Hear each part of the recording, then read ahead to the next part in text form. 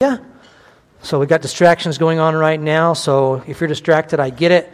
But we sang earlier about the love, the power of God's love, and there was one line in there that we sang. It talked about being close by Jesus' side. I'm hoping that you will understand the emphasis of love that is required from us as we approach God's Word today. And anything that we know of love, we have only learned from God, because God first loved us. And if I can borrow a picture from the Psalms, I'm borrowing a picture from a different sermonette, and that is for us to be studying God's Word daily, studying God's Word throughout our life. There is never a time when you have it all covered regarding God's Word. Okay? It's like a tree planted by the water. That's the picture I want you to grab. And so imagine yourself a tree by the water, and if you stop that flowing of the water, the intake of God's Word, then you are not going to be healthy. And I want to borrow that for the picture of God's love. Because in order for you to express God's love to people around us, you not only had to have experienced God's love one time when you became a Christian, but you need to be continually understanding God's love and how He's displaying it to you. Seeing you and seeing that He chooses to love you, even in all of your faults. And praise God for that. And so that picture of us being close by Jesus' side, the power of His love we can understand, and we're to show it to others. And one of the main things that we need to understand from that is that we are going to be able to show others God's love as we are continually learning it ourselves. All right, let me pray and ask for God's blessing. Heavenly Father, as we come to you, we would ask for your clear involvement in this time, as just about most of what we've done has been leading us to this point. And the time in God's Word is a blessing to me, and I would pray it would be a blessing to others, but more than just a blessing, that it would change us so that the time we have here in this world, we could use it in a way that will last for all eternity. Thank you for the words of your Son, Jesus, that we will study today. And it's in His name we pray. Amen. I think it's probably fair to say that most of us don't like being in a conversation and looking ignorant or looking stupid, all right? I'm not meaning to offend anybody by that word stupid, but it's just common that we will get into a conversation with someone about something that we really don't know much about. I find myself in this situation when I need to make some kind of an update or have some work done on my car, and I'll be talking to someone who is an expert. And they will, as an expert, use some words that I don't understand.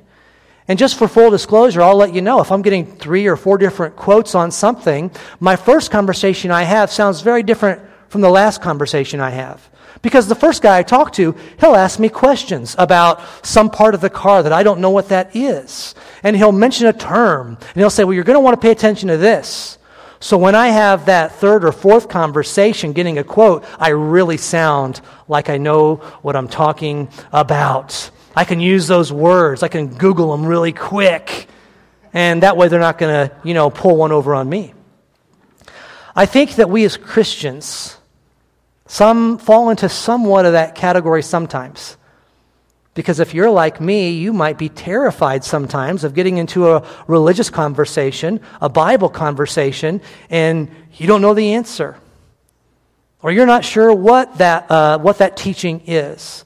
And so we get insecure, so we've learned to do a few things when we're having that conversation with people.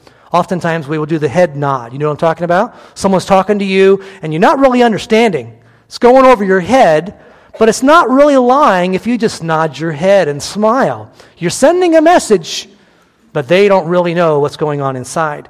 Sometimes we can add to the head nod. Sometimes we could do the affirmative grunt with the head nod, right? Mm-hmm. Mm-hmm. We have a responsibility as followers of Jesus Christ, and He has made us stewards of this book. You have a responsibility to study, to show yourself approved unto God, a workman that needs not be ashamed, rightly dividing the word of truth. And so let me go ahead and give us 3 categories when we're in conversations, sometimes we'll know the answer right away, sometimes we're not quite sure, and sometimes we really are confused. So sometimes someone will say something, and they'll say, yeah, this is in the Bible, isn't it? You know, I just saw a program on television recently, and there were these religious people, they were quoting about the 10 Commandments, and they quoted the wrong ones. This one's the first commandment. No, that's the third commandment. And I thought, they're all wrong. And I think that was the point they were trying to make in that program. But sometimes someone might say something like, well, it's in the Bible. Cleanliness is next to godliness. It's right there in the Bible, right? Now, most of you are going to say, no, it's not. That one, if you've been around for a while, if you've read through the Bible, you have not come across that. Because some of you parents would write that on your children's wall if it was genuinely in the Bible. We love tagging Bible verses onto it. Not in the Bible. All right? I'm going to get a little trickier. Be careful how you nod your head or grunt. How about this one? Do unto others as they have done to you. Don't answer too quick. Trick question. I mentioned that one time and someone said that's the golden rule. That is not the golden rule. The golden rule is not do unto others as they have, as much as you might want that. Jesus did not say that in Matthew chapter 7. What did Jesus say? Do unto others as you would have them do to you.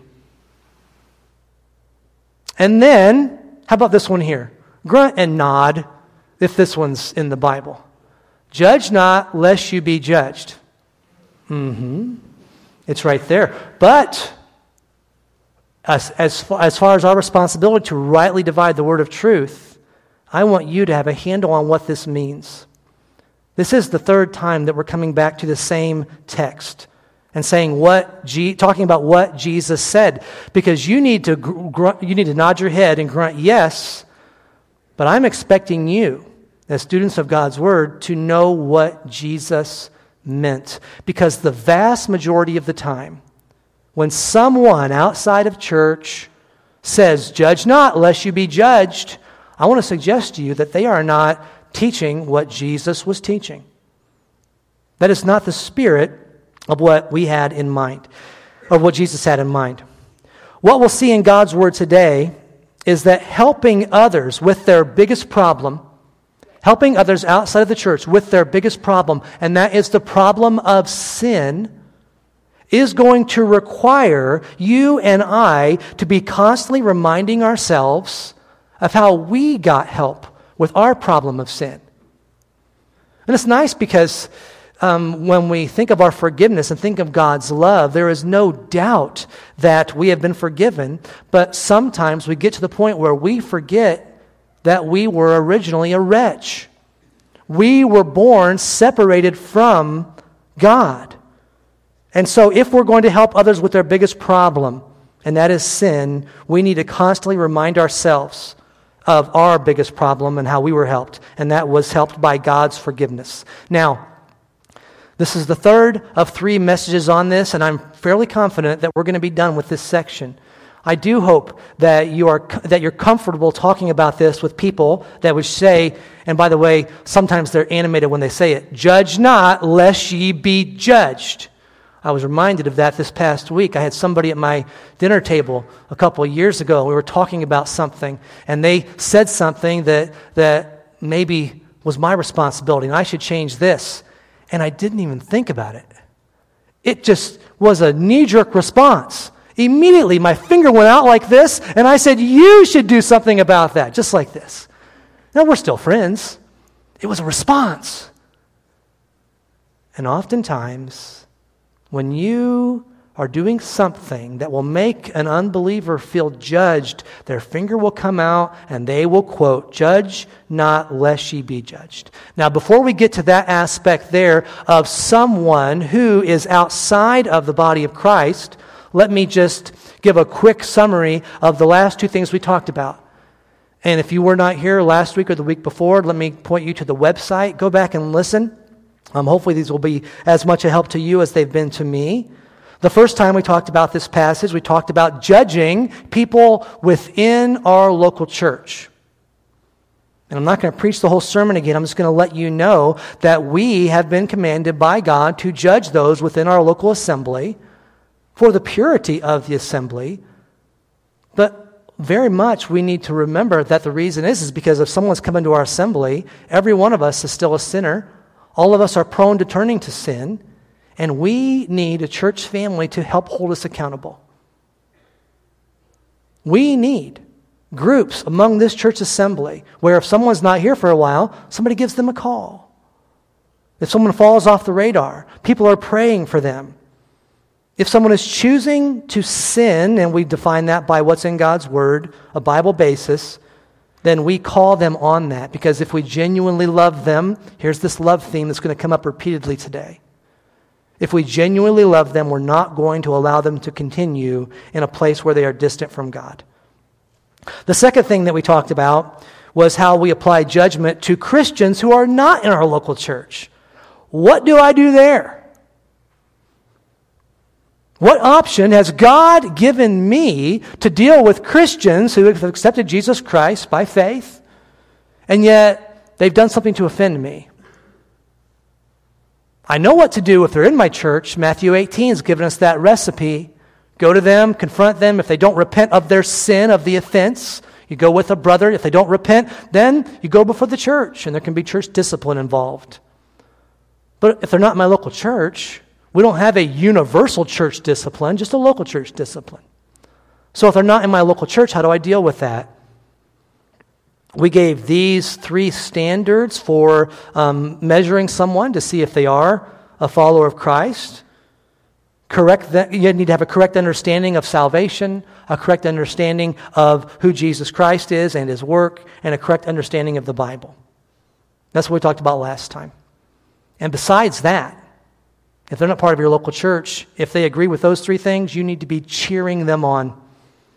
Cheer them on. Don't judge them. Let me just tell you something that I say nearly twice a month. Don't hope our local church gets bigger from somebody else's local church getting smaller if they believe these truths. Pray for their growth. Whatever specific route they have, pray for them to have good success in that, and that folks will be coming to Christ, and that Christians would be growing. That's a couple foundational truths that we need to see. All right, today, applying judging to those outside of the body of Christ. After today, I hope you're armed with a good understanding of the words, judge not, lest ye be judged. But let me go ahead and talk about that question. What does it mean when a person not in church tells you, do not judge me? What does that mean? If somebody says, do not judge me, what are they talking about? Well, many of you don't need me to tell you, right? You know what that is. You know what it is to be judged because you've had someone judging you. When someone outside of a Christian faith is being judged, they are saying, don't criticize me because I'm different than you. Don't criticize me because of what I wear, what's on my body. Don't criticize me because of choices that I've made when I was young. They are saying, don't compare me. Don't compare me with you because you don't know what road I've had to go down to get to this point in my life. They're also saying, you don't have any right to confront me about anything. When we talk about people who don't know Christ, this is what they're saying when they say, judge not, lest ye be judged. And just for us here today, let me just inform us that it's kind of a fair thing for them to say for this reason. Religious people, Christians, are some of the worst at judging. Now, really, it doesn't matter what the religion. That's true. But even in the Christian faith, we need to be very careful not to put ourselves up high because pride goes before a fall. And if we think that we are not responsible for judging others that are different than us, and the easy, quick application is us trying to clean up somebody's life before they know Jesus Christ. Don't tell somebody to stop their smoking and stop their drinking and stop their cussing and all that other stuff that you don't care for if they don't know Jesus Christ. Give them Christ. Your main business is to express to them the love that God showed to you one day. There's a couple reasons why religious people like to judge We'll camp on this for a little bit before we actually jump into Matthew chapter 7. One reason is because believers like to judge because, honestly, we're jealous sometimes. Some of you are thinking, what are you talking about? I'm not jealous of unsaved people. Well, let's talk through this just for a second. Some of us judge others because I judge that what you are doing is wrong. I know what God said in His Word. And as I observe you, it looks like you're having fun. It looks like, and here's the deep teaching. Are you ready for the lesson? We don't trust that God is doing what is right by allowing them to have fun in their sin. And so I've summarized it by saying we're a little bit jealous of them. Boy, you should be glad I'm not God. There'd be some lightning bolts going down there getting you. But let me remind us that we need to go back and remember what we were. We judge oftentimes because we're a little bit jealous. They are sinning. And is sin, don't answer too fast, is sin fun? Sin, yes, is fun. The Bible says for a what? Season. You need to trust God. Even if it seems like they are laughing their way all throughout their 80 or 90 years, all the way to their grave without giving one word to God. You need to trust that God is right and not be jealous of them. You do what is right, no matter what, and then you trust God that He will bring glory to Himself. The second reason, oftentimes, that religious people, even Christians, are judgy is because believers judge unbelievers based on us forgetting what we once were. I want to ask you to look for something in songs in the future. I want to ask you to look for some kind of a line that talks about what you once were, like in Amazing Grace, when it says, Amazing Grace, how sweet the sound that saved a wretch like me. There's one popular and wonderful radio program that's out west, and it's called Wretched. And they named their show Wretched because of that word in that song. Too many of us have forgotten that you stood as an enemy of God before His amazing grace was applied in your life. Let me read from what the Apostle Paul wrote to the church at Corinth. And there's a big laundry list here of sins, but I want you to pay attention right after he gets done with that list as to what he says. And then if you can bring that action back of pointing the finger, maybe you're going to have to point it right to yourself. 1 Corinthians chapter 6, starting in verse 9, says, "Do not be deceived. Neither the sexually immoral, idolaters, nor men who practice homosexuality, nor thieves, nor the greedy, nor drunkards, nor revilers, nor swindlers will inherit the kingdom of God. And such were some of you. But you were washed, you were sanctified, you were justified in the name of the Lord Jesus Christ and by the Spirit of our God. And such were some of you." When God saved you, He has not given you your ultimate perfection yet, your sanctification. You still sin. There are some things about us here in this world that are just not that great still. And so God has to continually remind us of the love that He's shown to us. And when we forget about that, when we forget about what we once were, then it is very easy for us to judge others. All right. Is there anything that Jesus teaches that's going to help us with this? All that to bring us to Matthew 7. We'll go a little bit faster now. Matthew chapter 7, please, in your Bibles, if you're not already there. We're going to go through the first 5 verses again. Starting in verse 1 of Matthew 7, it says, "Judge not, that you be not judged. For with the judgment you pronounce, you will be judged. And with the measure you use, it will be measured to you. So we've already referenced this in our study. What Jesus is saying here is that the judgment that you use is going to come back on you. Understand what this means. Because I'm going to let you know right now, the Bible does not teach that we should not have some form of judgment on those outside the body of Christ. Please don't turn me off right now, because if you stop right there, you're going to be a little bit confused. There is a judgment that does need to apply. Jesus is saying that the judgment that you use is going to come back on you. Does that make you nervous? Does that make you scared to think that the way you look upon others, that's the way you're going to be judged? We're going to be approaching Matthew chapter 7 and verse 12, the golden rule, do unto others as you would have them do to you.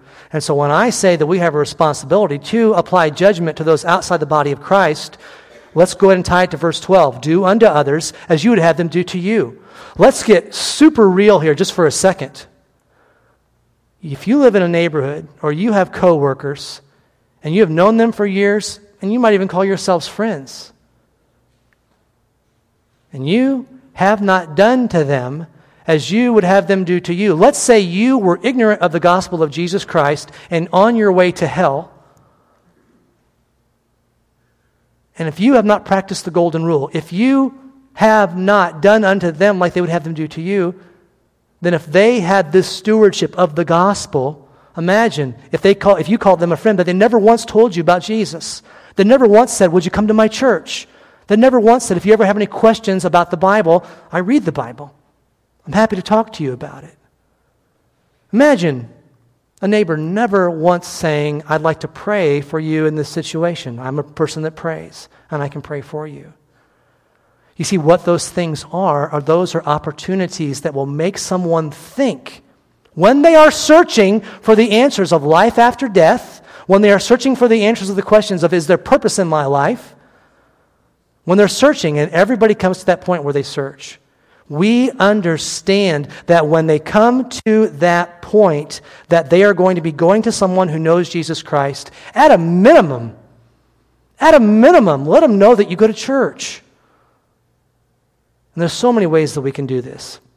I approached someone not too long ago that had a cross right on their necklace, and that was an open door. Found out a little bit of their background as far as where they went to church. And I've talked to them a couple times since then. All right, let's go on. Verse number 3 says, why do you see the speck in your brother's eye? Pause. We've already talked through this, but here's something I didn't mention earlier. This is kind of the part of the teaching that we like because it kind of confirms what I thought. I kind of was guessing there's something wrong with that lady, right? I was suspecting that there's something wrong with that man. And so when Jesus says this, it's a confirmation. Yes, there's something wrong with them, and I can see it. They've got a little speck in their eye. We like that. Makes us feel a little bit better because they do have a problem, and we saw that. But he doesn't stop there. Second part of verse 3, but do not notice the log in your own eye. And that's that cartoonish picture that we talked about of trying to help somebody else when we've got a huge obstacle in our own eye. Verse 4, or how can you say to your brother, let me take the speck out of your brother's eye when there is a log in your own eye? Okay, I'm going to give you a little bit of a defense here. If someone that is not a Christian uses those words, judge not lest you be judged. Because what they're going to do is they're going to throw out a red herring. All right? A red herring. Now, for some of you younger folks who don't use old-time terminology like red herring, a red herring is this. It is any diversion intended to distract from the main issue. That's what a red herring is. Any diversion that is to distract you from the main issue. So if someone senses that you are judging them, maybe you're talking to them about church or about the Bible or about eternity. If they sense that you are judging them and they quote this verse that Jesus quoted, you need to nod your head and grunt, judge not lest you be judged. That is in the Bible. But let's walk through those 6 verses that Jesus was talking about there. And then let's go to verse number 12. Do to others as you would have them do to you. They're going to give you this red herring. Here's how they are going to define judge not lest you be judged. Are you ready? This also applies a little bit to the other 2, people in our church, Christians outside of our church. But let's focus right now on unbelievers. They're going to throw this red herring out there. They're going to say what Jesus is saying there is, mind your own business. You take care of you, I'll take care of me. Mind your own business. And I don't want you to stop your efforts that are based on love if you hear that. Because look at verse 5. You hypocrite. First take the log out of your own eye, and I've got these next words underlined. First take the log out of your own eye, and then you will see clearly to take the speck out of your brother's eye. This is what Christ is teaching. Because we see multiple applications from this. Let me just ask. Is it a good thing? Is it a positive thing to get that log out of your own eye? Is that a good thing? Yes or no? Shake your heads, yes or no. Yeah. Do I want to get that log out of my own eye so I'm not a hypocrite? Yeah, I want to do that. But Jesus does not stop with the benefit that, congratulations, you got the log out of your own eye. Now you're done. In fact, it looks like Jesus is giving us a list here, doesn't it? First, take the log out of your own eye, and then you can see clearly to help that one with the speck in his eye. Christianity does not stop with you and your conversion. It is supposed to be that you experience the love of God and you pour it out. And I have to constantly repent. I have to constantly ask for forgiveness. I have to constantly battle with the devil. But when we are doing that, our progressive sanctification, when we are doing that, it is then that we can come and we can help someone else out who has a problem. Verse number 3, the first half, says they have a speck in their eye. They have a problem. And so a practical lesson for us, just look at this wording here, a practical lesson for us. Take the plank out of your own eye in preparation for removing the speck from your brother's eye. It's a good application. Take the plank out of your own eye in preparation to help someone else. And when I am sizing up somebody else's sin, it should remind me of my own. And if we can get real, how is it that I want to be judged? Well, honestly, I want to be judged not, I guess. But if someone in my church family is going to judge me and help me to be growing, and I need that, as do you, and that's a deeper part of fellowship. If they're going to judge me, I want them to judge me with mercy. So when you judge someone, and you need to, you judge them with mercy. Maybe you have gone down a similar road, so you're not going to be too quick to insult, too quick to say, get over it, too quick to judge them harshly. Or perhaps that person who doesn't know Christ, their encounter is with a Christian who has nothing of their history, knowledge, understanding. You will talk, listen to me, the longer I'm alive, the more I realize this. We are all broken people, and you have a story, and the one next to you has a story that are the things that books are made out of. We don't have to make this stuff up. We are walking around hurt and broken. And so just when you approach someone, and that judgment is going to apply because you're going to do unto them as you would have them do to you. If you did not know about salvation, you would want them to tell you about salvation. But when there's any judgment that would come, it is done with mercy. You might not understand their plight. You might not have walked in their shoes before. But here's what you can do. You can say this: there is no sin. There is no individual who has been in a place ever where God could not save them. Anyone you talk to, and maybe you, like me, have had someone say, well, you don't know what I've done before. You don't know the sins I've committed. And this is why God continually points us to the cross of Jesus Christ. Because that blood was sufficient to cover yours and to cover theirs. It's not a merit system. Doesn't matter what family they were born in. Doesn't matter what they have done. And you need to judge with mercy. And so when they say, mind your own business, I do not want you to think that Jesus says you can leave them alone. Do not be content to leave them alone. Because brothers and sisters in Christ, in case you have not caught it yet, that is your business. And whatever you've got to do, be faithful.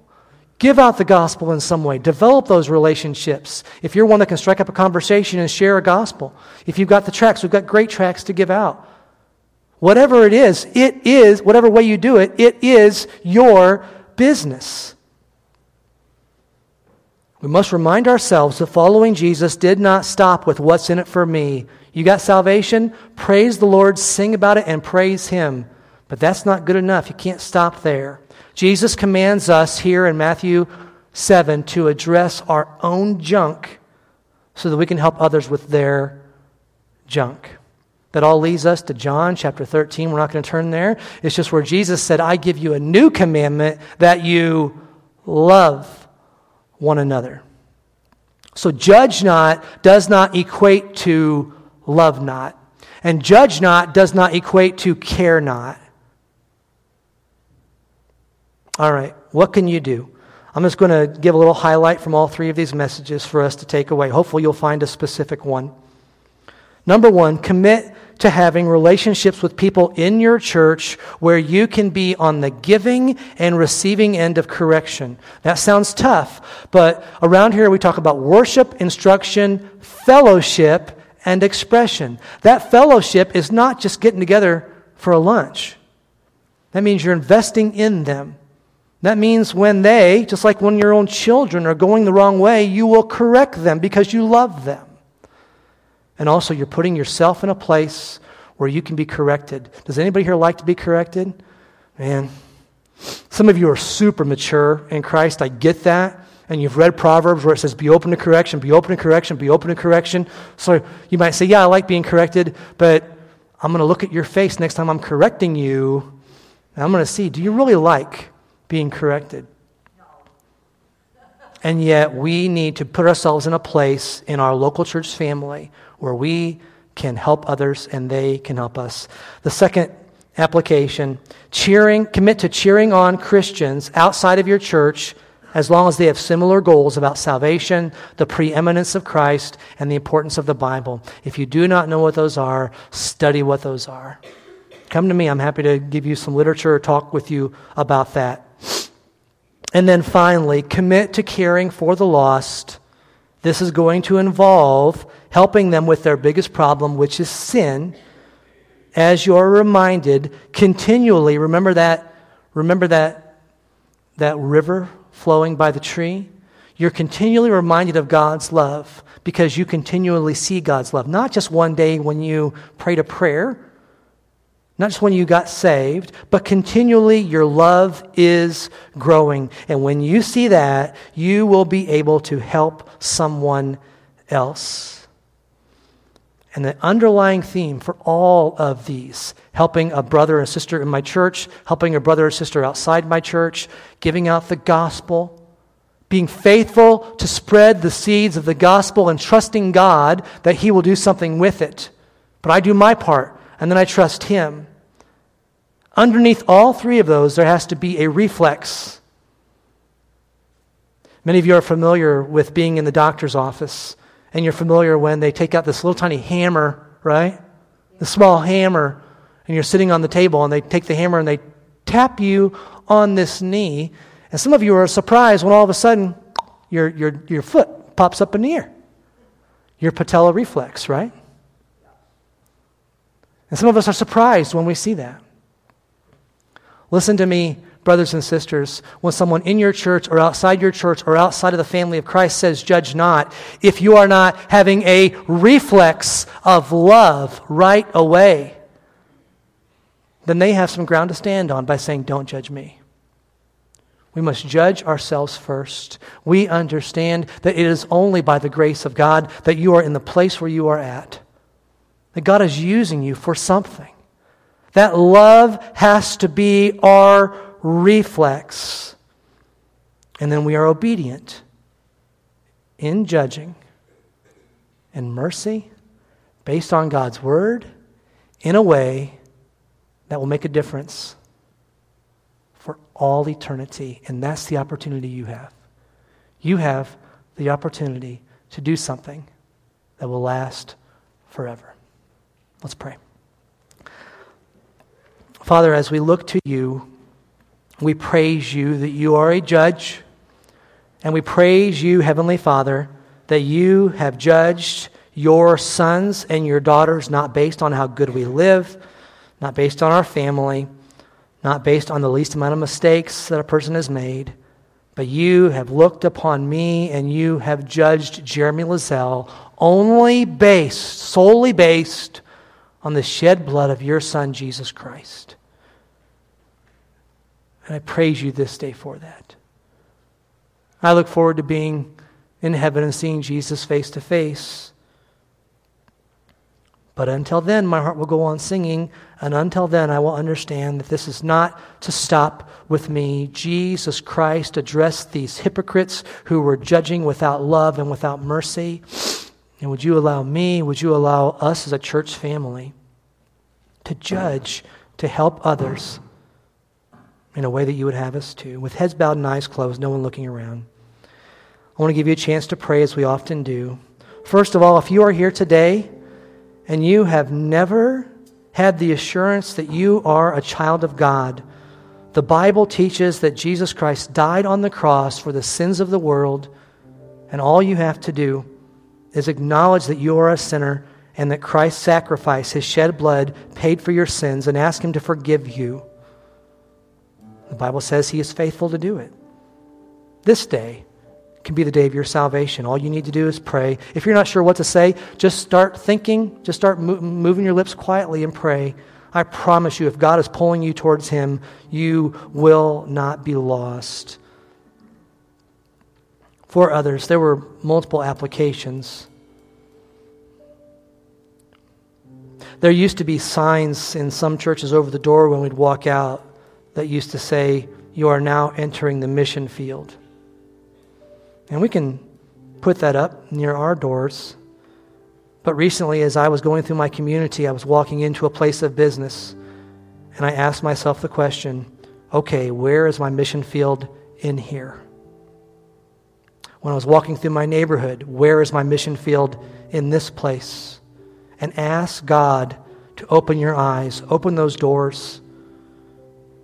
And don't lead with, "I'm judging you," but lead with, "I have found something that everyone that I know needs to hear about and needs in their life." Would you pray that God will lay a soul on your heart?